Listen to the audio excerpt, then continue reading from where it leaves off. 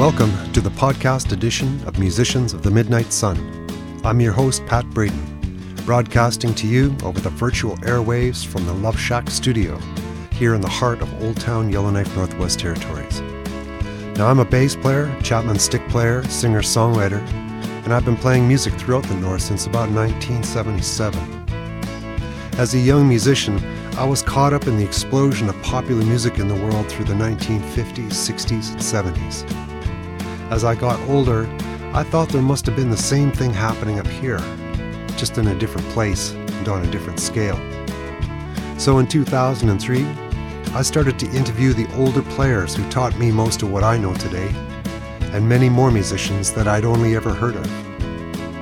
My intention was to have an accessible and free place where anyone could go to learn about these players and the musical times and the lives that they lived. Over the years, I've collected 30-plus interviews and created an archival website at www.musiciansofthemidnightsun.com. Now, some of these interviews are quite long, so I wanted to bring the core of their stories to a more accessible format. So I created this series of podcasts to continue the celebration of the musical lives of these northern musicians who performed in northern Canada from the 1950s through to the mid-1970s. Thanks for tuning in. Please send any questions and comments to me through this website. I hope you enjoy this podcast episode of Musicians of the Midnight Sun.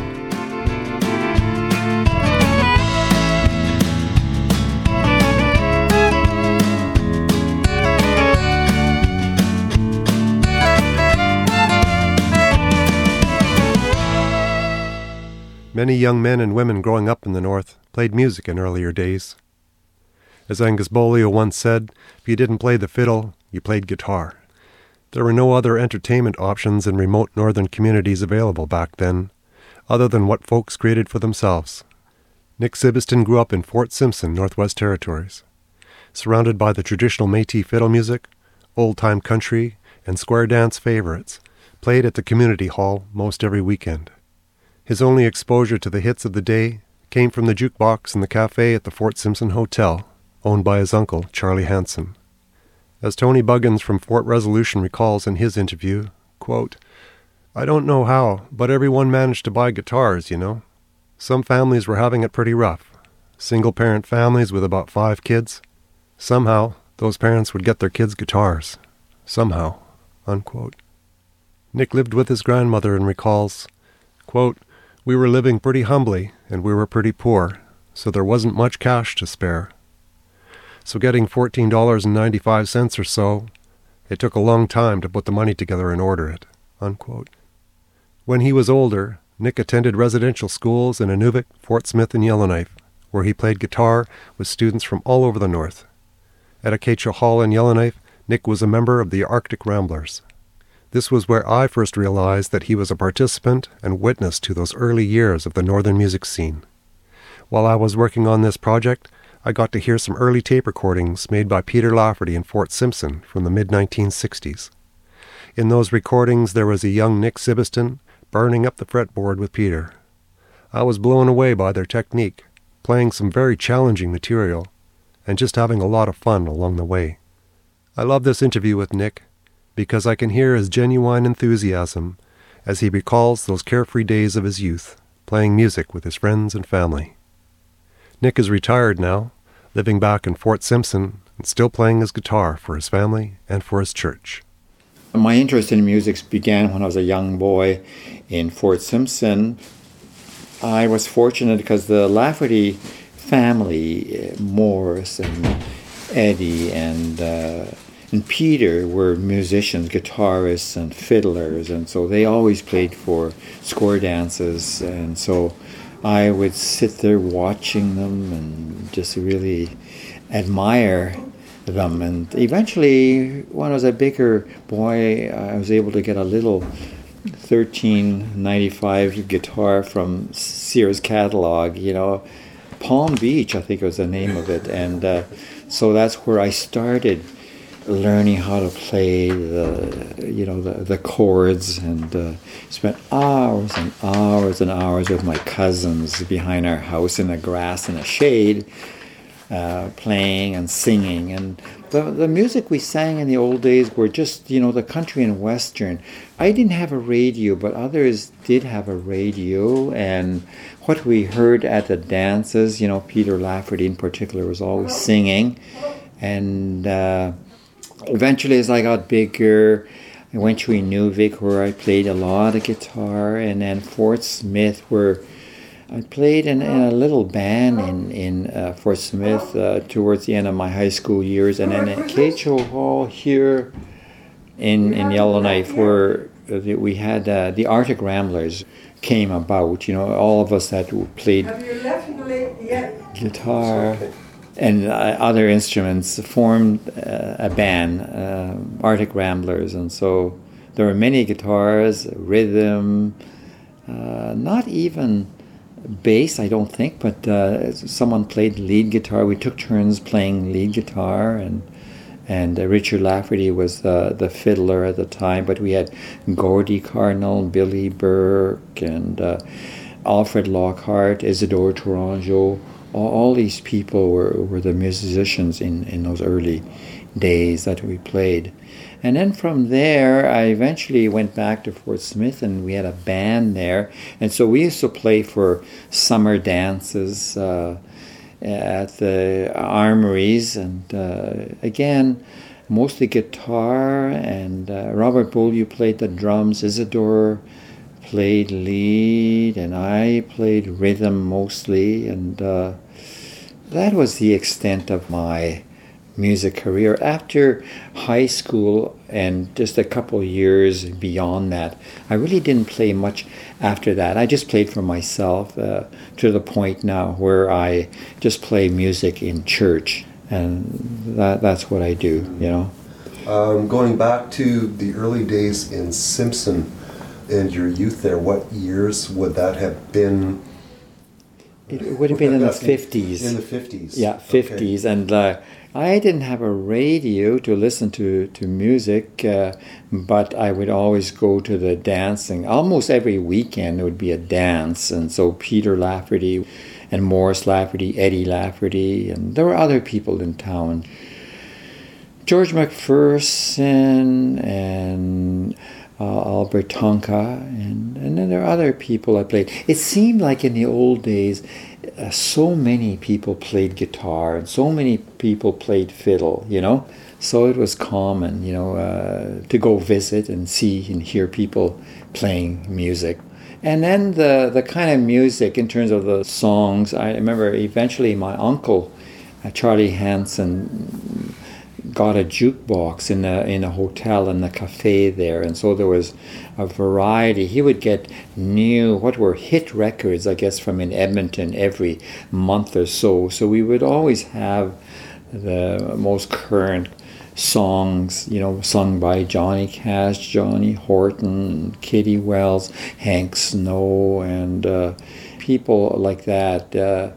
Everly Brothers were a big hit in those days, and was that the only jukebox in town then? Yeah, it was the only jukebox and only source of real good canned music in a sense. Other than that, it was just live music at dances. And at the dances, were they mostly playing the traditional old-time fiddle music? Oh, for sure. Always square dance tuned, square dance music, waltzes and chatisses and dances like that. And then Peter would sing some of the songs, Hank Snow and Johnny Cash and other singers that were current at the time, Will Carter and people like that. Hank Snow was a big singer and very popular in those days.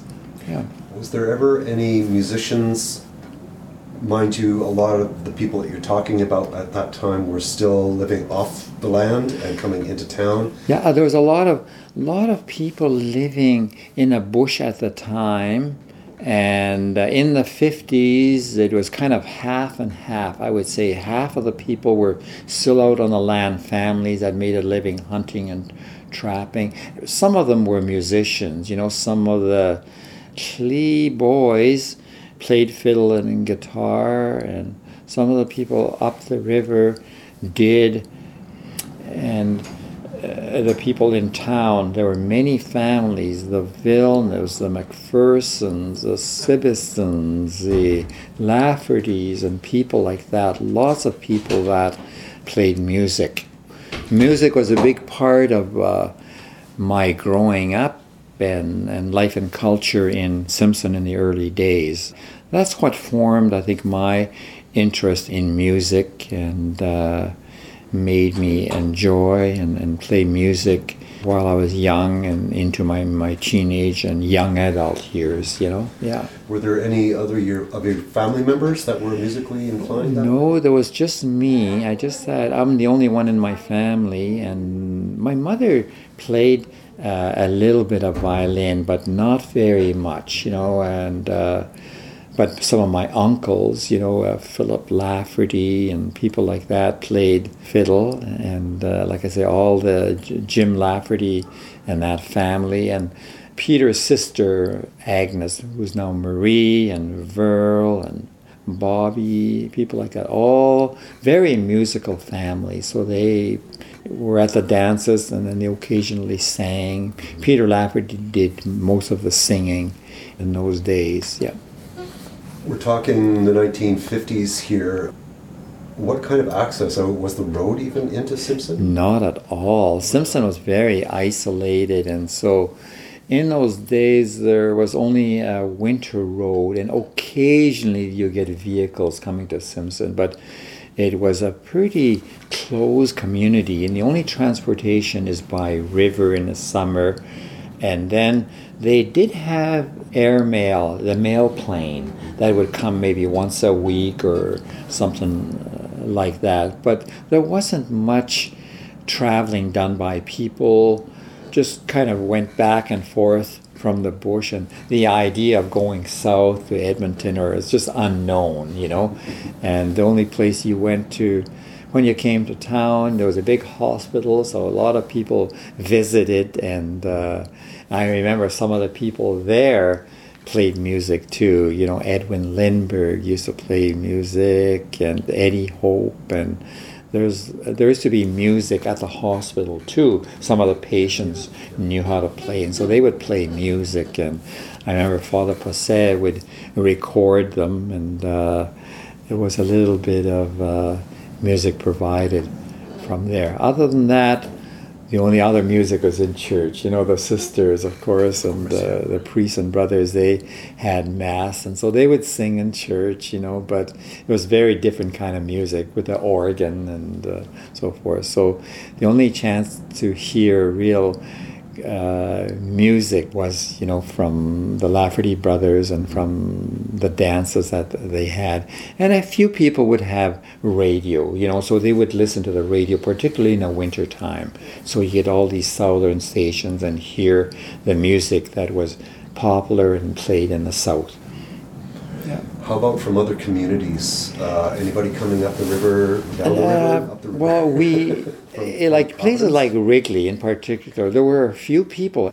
Edward Hardesty in Wrigley played, and then there were a number of other people that played fiddle and guitar in places like Wrigley. There wasn't any communications or travel to the other surrounding communities like Nahanni and Trout Lake and Liard. This was much, much later that they had roads. But from Wrigley, it was just down the river, and so there's a certain amount of travel between Wrigley and Simpson. And so I was aware that some of the people in Wrigley played music.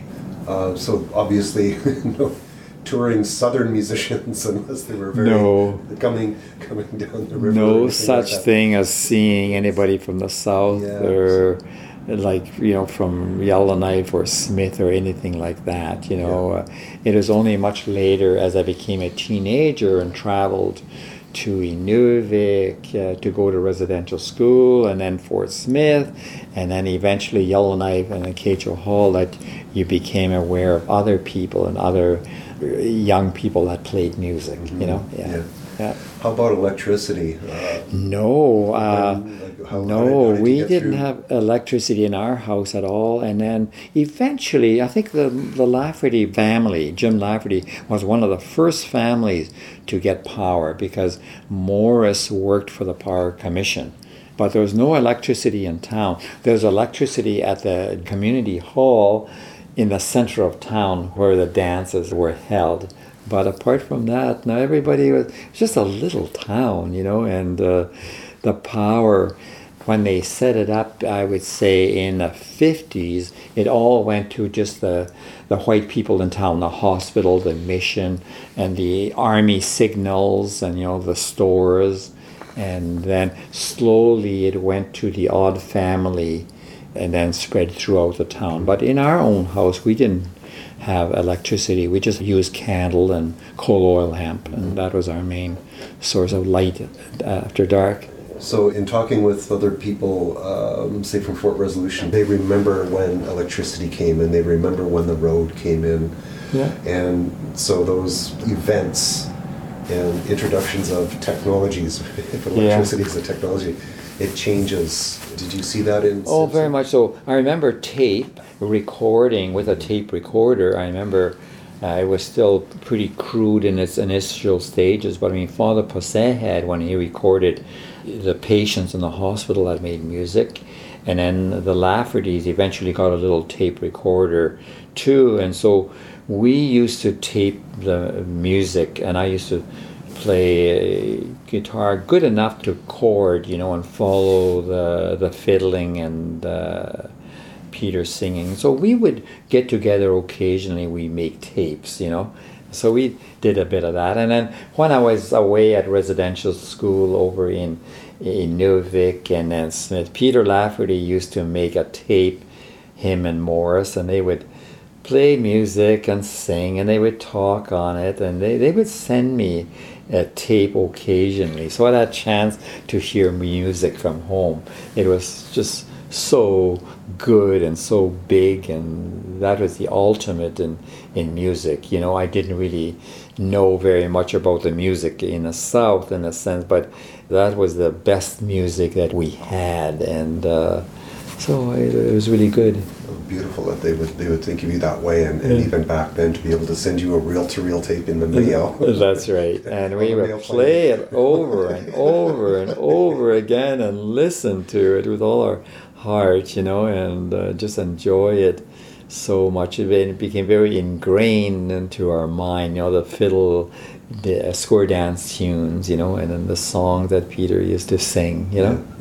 With the introduction of the road, maybe not so much electricity, but the road and the accessibility, did that bring more musicians, or was it just the option? I remember in the early 70s when the road came to Fort Simpson, an all-weather road came to Simpson, I wouldn't say it affected things very much. Of course, people were more mobile. Now you can get into your vehicle and drive south to places like Hay River and south to Edmonton. So there's more mobility, but in terms of the music, I don't know if it really affected. We didn't have musicians come in. Mm-hmm. There was, I would say, more travel by people, but I don't know whether it affected. I can't recall anything significant as far as how that affected the music in Simpson. And it sounds like if you said until the 70s, I would have thought the road would have gone there in the early 60s or something. But no, it was in the early 70s that we got a road into Fort Simpson, and also before that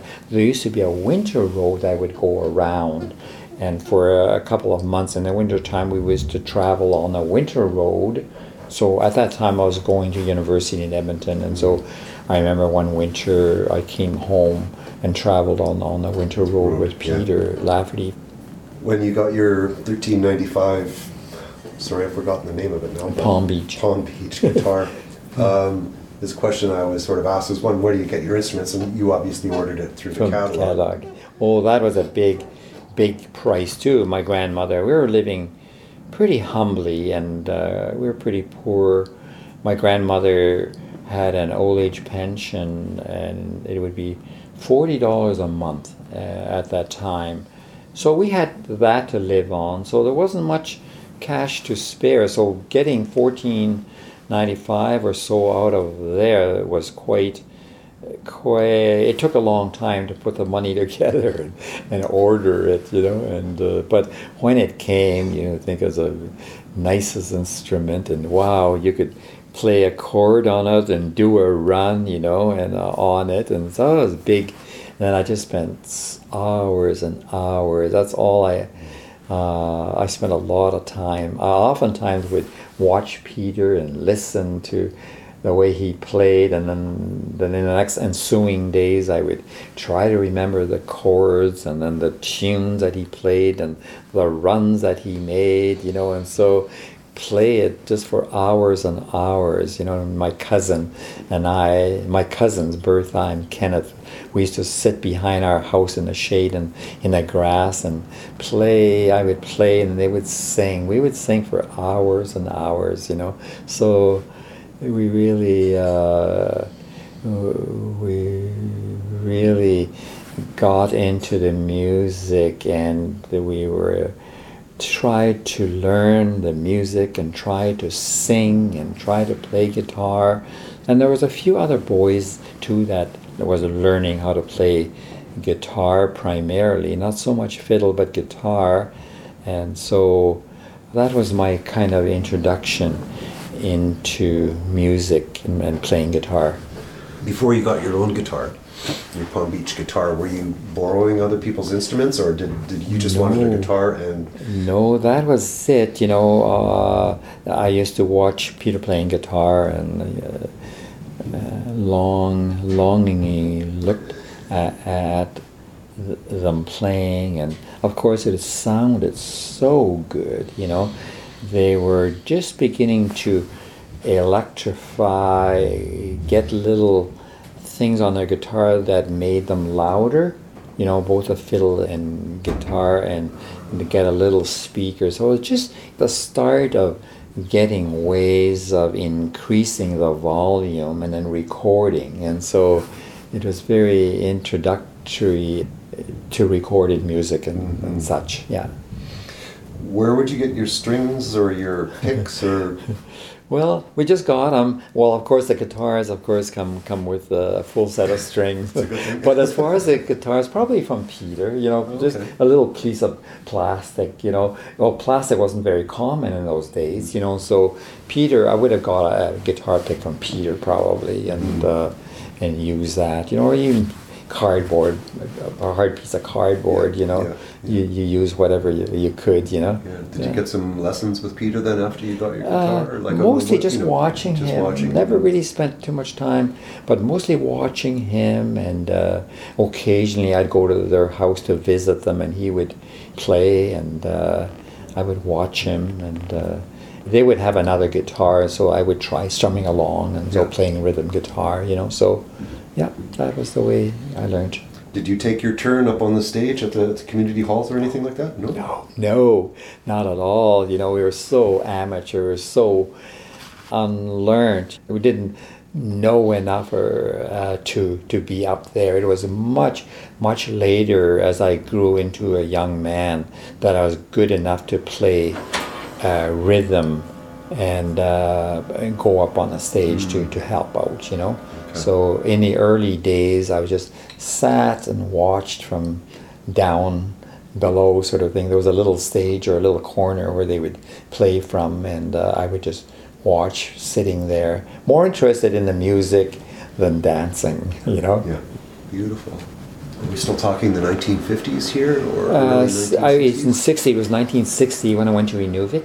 Okay. And a residential school there, and there were boys there that Richard Lafferty was there, and he played fiddle, and there were a few other kids, Billy Burke and myself, and there were a few other boys that played guitar.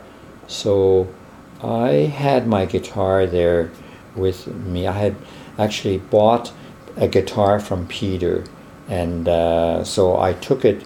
It was a Gibson and J45, I think, and so I took that to Inuvik. So I had a guitar there, and so from then on, I had a guitar wherever I went, and I went to Fort Smith for 2 years, and then to Acacia Hall, and so I always had my guitar with me. So the chronology, I guess, and sort of what age or grade were you at when you went to Inuvik first? Grade 9. Grade 9. Yeah. Okay.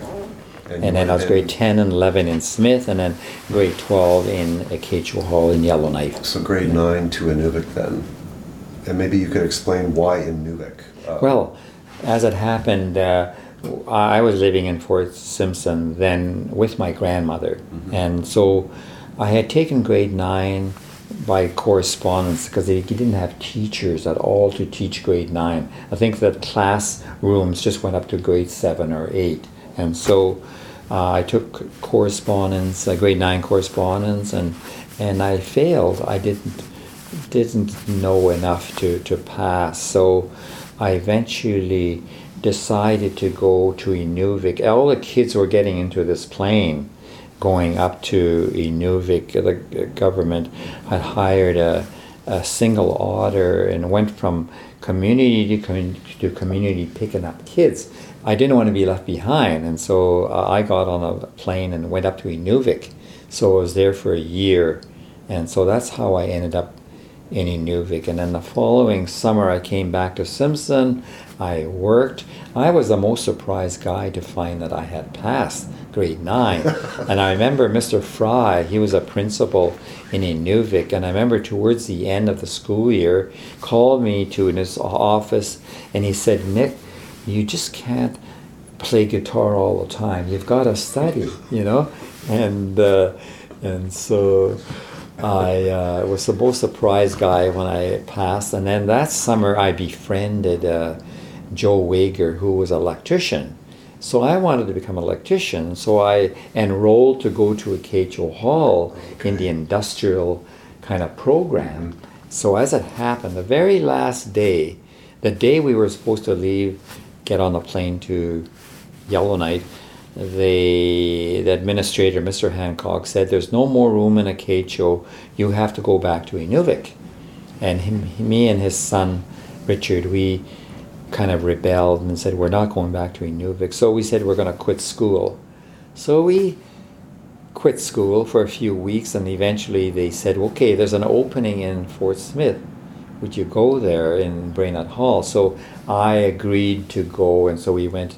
I ended up in Fort Smith, and I stayed in Brainerd Hall for a few months and eventually transferred to Grannon Home. They had Grannon Home for the boys and another place for young girls. And at the time, the church was interested in making brothers and priests out of young people in the north. So they had a school there and a boarding place where they had young people go and stay there and attended school. So I transferred to that program, and so was there for 2 years. And then eventually I went to Acacia Hall. Okay, and, so that's how that kind of worked out. Correct me if I'm wrong, the schools, i.e. Acacia Hall, probably weren't even built when you were up at Inuvik, right? You probably went up to Inuvik because you couldn't go to Acacia Hall? No, I think Acacia Hall was built already. Built, eh? Okay. Yeah, because I think I heard of people going there. I know that they had just built the Inuvik residential schools, both the Catholic and the Anglican ones, and they probably needed to. They probably got as many kids from along the Delta in there. There was still more room, and so they went down the Mackenzie Valley gathering children to go to the school in Inuvik. I think that's how it happened. So if your principal's calling you into his office and kind of going, "Nick, you can't just play guitar all the time," what were you playing musically up there? We were just players? Strumming and singing, and Richard Lafferty, he knew how to play fiddle, so it was recording for him. It was just amongst ourselves. It wasn't part of a band or anything of that sort at the time. We would just spend a lot of time when we weren't at school and when we didn't have our chores. We would just play guitar, play music. In one respect, it's a good form of entertainment. And apart from playing a bit of hockey, you went outside and played a bit of hockey sometimes. You spent a lot of time inside. So it was a good way to while your time away. and play your guitar, play music, sing. At an early age, I knew that I myself didn't have a good voice to sing, so I didn't really pursue that aspect of it. It was mostly just chording for other people and playing along with other people that could play and sing. Other players locally, do you remember any of the other local players? And also just the fact that you're coming from the Degcho region and you're going up to a very different part of the territory and Inuvialuit people, and so the different culture and things. You're right. I don't remember in particular. I remember Billy Burke in particular, and there were a few other people. Richard Lafferty was the fiddler, and I would guess there's one or two or three other more people that would have played music, played guitar, and sang at the time. It seems like in any group of people, there's always a few that are musicians, and so it was the case, And eventually, though, when I got to Smith, it seems as if there were more kids that played guitar and other instruments, and then we were introduced to drumming and then bass guitar, and so there are more of us in a sense that played music, and so we're eventually able to form a band. And at the school that we worked, two of the kids played guitar. This was Tony Buggins, and there were other people that the boys from Fort Rez, Cardinal boys, people like that were also into music. So there was more young people playing music, it seemed. And so they formed a band. At the residential school, they had a band. In fact, eventually, the band grew and continued. A number of years later, when Karen and I came back to supervise there, some of the boys were still there, and they had a band. And we had the band come to Lloydminster that fall and play at our wedding. And so they were good enough, and they were really impressive. And I know the people in Lloydminster were really surprised and were really amused and glad to see people from the north, native people from the north, that could play music so well and play at our wedding dance. So that was really nice. Beautiful. Yeah. So we're still talking early 1960s here, 62, 63, is that sort of those time frames? Yeah. From what I understand, and maybe again talking with the people from Fort Smith, the different musicians and stuff, because the college was there and there was these young people coming in from, like you say, Fort Resolution, Fort Simpson, and even Providence that way, there was music everywhere in that town. Did you get a chance to be exposed to any of the local guys or any of that whole local excitement that was happening at that time? Or was it even happening then? Maybe this is... I forget who the musicians in town in Smith were, because we didn't really go attend dances in town very much. It's always usually at the hostel or at the school, So it was mostly young people that were in high school that were the musicians, the guitarists and the fiddlers and the singers. And so it was more, I would say, high school age, and people that were my colleagues in school and in Grandin that played music. Mm-hmm. Yeah. I've heard reference from, I'm not sure if I can remember who it was from.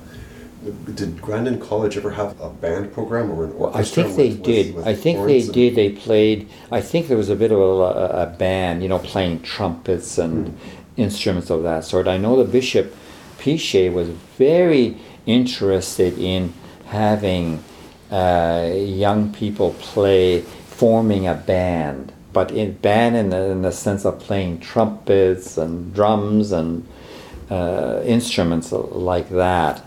Not our type of music, but more marching band type of music, So I think the bishop did promote that, and there were some students that got into that and began learning how to play the trumpet and trombone and instruments like that, which were not usually present in the north. In the north, I think you had mostly just guitar and fiddles. in the communities. Yeah, small portable instruments that you can put into the canoe and they take up a lot of room. Right? That's right. Yeah. What kind of music would you be playing? Well, what kind of songs would you we'd be play playing? instrument tunes that we would hear, Pipeline, what do they call it? The Shadows. Shadows used to play music, and then Chet Atkins, people like that. And then after that, then it was just mostly country and western songs that you would play the guitar or fiddle to them, backing up those songs, Okay. Rock and roll sort of thing, and we used to play rock and roll. You jive to, jiving was a very big dance in those days. So jiving music. You were talking earlier before you left Simpson about how the pickups were starting to be put on acoustic guitars. Mm-hmm. Were you using that on your acoustic guitar, or were you playing electric guitar? No, I never played electric guitar too much. I always had my Gibson, and we had a pickup on it. But electric guitars, like the Fenders, were becoming popular. So some of the guys at Acacia Hall had Fenders that they played. Yeah. Mm-hmm. So you said you were a couple of years in Fort Smith? Yeah, 2 years in Smith, and then a couple of years in Acacia Hall, about 1.5 years in Acacia Hall. So was that a personal choice that you made to Acacia Hall, or did you sort of get transferred there? Or well, what happened is the Grannon home were phasing out the program. The children that they had, the boys that they had there, were all just young children, grade 7 and on, I would say, till about grade 8 or so. And so we were staying there. There was Robert Beaulieu, Leon Sambley, Isidore Charangeau, and myself that were there, but we were kind of the older boys. And so after we got there a couple of years, they said that they needed a room for the younger kids, so we couldn't stay there anymore. So I went to apply to Acacia Hall, and that's where I went for about 1.5 years after that. Then Mr. Ratcliffe, who was the supervisor then, he was the one that was interested in having us form a band, which we called our Arctic Ramblers. And so it consisted of about 8 of us, I would say, and a lot of guitars. I think there was a drummer, and then there was a fiddler, Richard Lafferty, So mostly guitars, though, and so we sounded like 1,000 strings, where we got going. We were in unison and great rhythm, And playing where we dance music, rock and roll, the dance music of the day, and you'll have to think and remember some of the songs, but it was mostly, just rock and roll, and kids were into jiving, and then the odd waltz, but it's mostly, I would say, rock and roll music. Sort of a blend of the contemporary and the traditional, I guess, and striking that balance. Mm-hmm. Did you play for school dances? Did you play? Yep, we sure did. We played at Acacia Hall, mm-hmm. and then occasionally we played at the school. We even went as far. One time we made a road trip to Hay River to play in the high school there. And then I think the odd time we played in town. Mm-hmm. Yeah. Early 1960s Yellowknife. Whole different time there for sure. John Radcliffe, in talking with Albert Canadian, and John Radcliffe's involvement with Albert and the Chieftones. Definitely. Very extensive. Definitely. And, I say, I just kind of go, who was this guy? Because it sounds like he was really instrumental and encouraging. Yeah, he got our little Arctic Ramblers going, and then he eventually went out to Edmonton, and so Albert would really know because he was part of the Chieftones. But I was in Edmonton going to school when they were out at this residential school, and that's where he started the Chieftones, and they became very popular in Edmonton, and then they moved down the state. So Albert would have all that story. Can I get sort of down into the technique part? And I guess when you first got the guitar and you're playing chords and rhythm, was there an epiphany like moment or a time when you realized the difference between just straight up chording as opposed to that Chet Atkins, Merle Travis type of finger picking? Well, without question, I mean, as you learn to play guitar, you naturally want to play some tunes. And so you would play You know, Johnny Cash is easy to play because they have runs. You know, I Walk the Line, you know, easy to play those songs. But you get into like Hank Snow songs and it's a lot harder. And it's a lot harder to pick a tune. And Hank Snow was really good. A lot of his music contains nice guitar melodies, you know, that... so you just naturally progress so to play these tunes, and you emulate, you try to copy the way they play. You know, Chet Atkins is a complicated player, you know, but the Shadows, their music, and songs like Pipeline, you know, is a song that we used to play a lot. You'll try to learn and play those songs, and we would succeed to a certain extent, but mostly just a lot of practice and a lot of copying and just trying to make your playing the sound the same as what you hear in the records, you know. I wouldn't say I became really good, but I was good enough to play with a band and good enough to play rhythm guitar and a little bit of lead.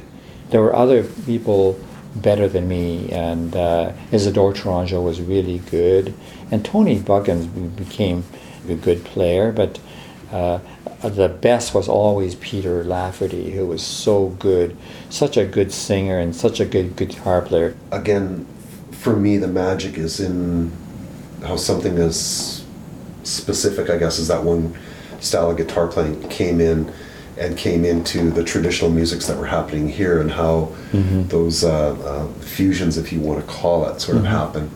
And with the electric guitar coming up here, how that happened in that time that you're talking about. So you almost predated the Chief Tones and the different people that I talked to, like Tom Hudson or Pat Burke. Yep. And those guys were doing the full-on rock and roll, the psychedelic stuff, definitely. And electric, and Jimi It's the next Hendrix. generation in the sense of... But in such a short period of time, within the time that you're playing in the early 1960s to even 1969 when they were there, how much the music changed, not only locally but globally, with the introduction of the electric guitar. And for me, it's just this chronology, but it's also, again, okay, so the road came in, what happened? Okay, so you got electricity, what happened? Right. You got an electric guitar in your hands, what happened? That's right. Those kinds of evolutionary events that happened up here, much less the political, social, and economic sort of forces that were just... That's right. Just There were a boiling lot at of that changes, a point in lot of political upheaval and It's stuff. such a very short period of time that carried over into the 70s as well. But maybe it's a little bit of wishful thinking. But I think the music that you were playing, or Pat Burke, or Tony Buggins, or take your pick, Richard, Angus, were sort of the soundtrack for those times. You know, even though it was the cover songs and stuff like that. Those are the musics that you associate with one of those events that happened, whether it was an assembly or the Prince coming or the Queen coming to visit, or you know, something like that. So it's the musical part of it is just the vehicle back into that kind of a time that way. So I really appreciate your time today, Nick. Thank you so much. Yeah, I appreciate it. It's enjoyable talking. I wanted to talk to you because I knew you would be interested in this sort of thing, and you know. You don't think that you were a great contributor in any way. I was just one of the minor ones, but Peter Lafferty was certainly a great, and people like Angus were prominent, and Eddie Lafferty were just absolutely prominent, you know. And then the next second after that is just George Manville's and the Tony and so forth. And in terms of rock and roll music, it was Tommy Hudson, Pat Burke, and all those guys that came. Yeah, and also those very early years without electricity, without radio or anything like that. I mean, they were steeped in that traditional old-timey music, or if you get into Albert Canadian and even Johnny Landry, their traditional songs. Yeah. And then they got an electric guitar in there. And so it's that whole transition point that I'm really interested in for these interviews. But thanks again so much. Yeah, you're sure welcome, and I hope you can make you use a little bit of what I said, you know, so that'll be grateful. I would like to thank Nick for sharing his rich musical life story with musicians of the Midnight Sun. To hear more, see photographs of his life and the full interview transcript, check out musiciansofthemidnightsun.com, linked in the show notes. You can follow along as well on Facebook and Instagram. If you would like to support the continuation of this project, please donate it on our website, musiciansofthemidnightsun.com. I would like to thank the City of Yellowknife Heritage Committee and the Northwest Territories Creative Industries Economic Recovery Fund for supporting this podcast series, and to thank the Northwest Territories Arts Council, Government of the Northwest Territories Department of Education, Culture and Employment, the Yellowknife Community Foundation, and the City of Yellowknife Heritage Committee for supporting the website so far. A full list of supporters can be found on the website. The archival audio of this podcast is from the Northern Musicians Project collection at the Northwest Territories Archives. I'm Pat Brayton. Thanks for listening.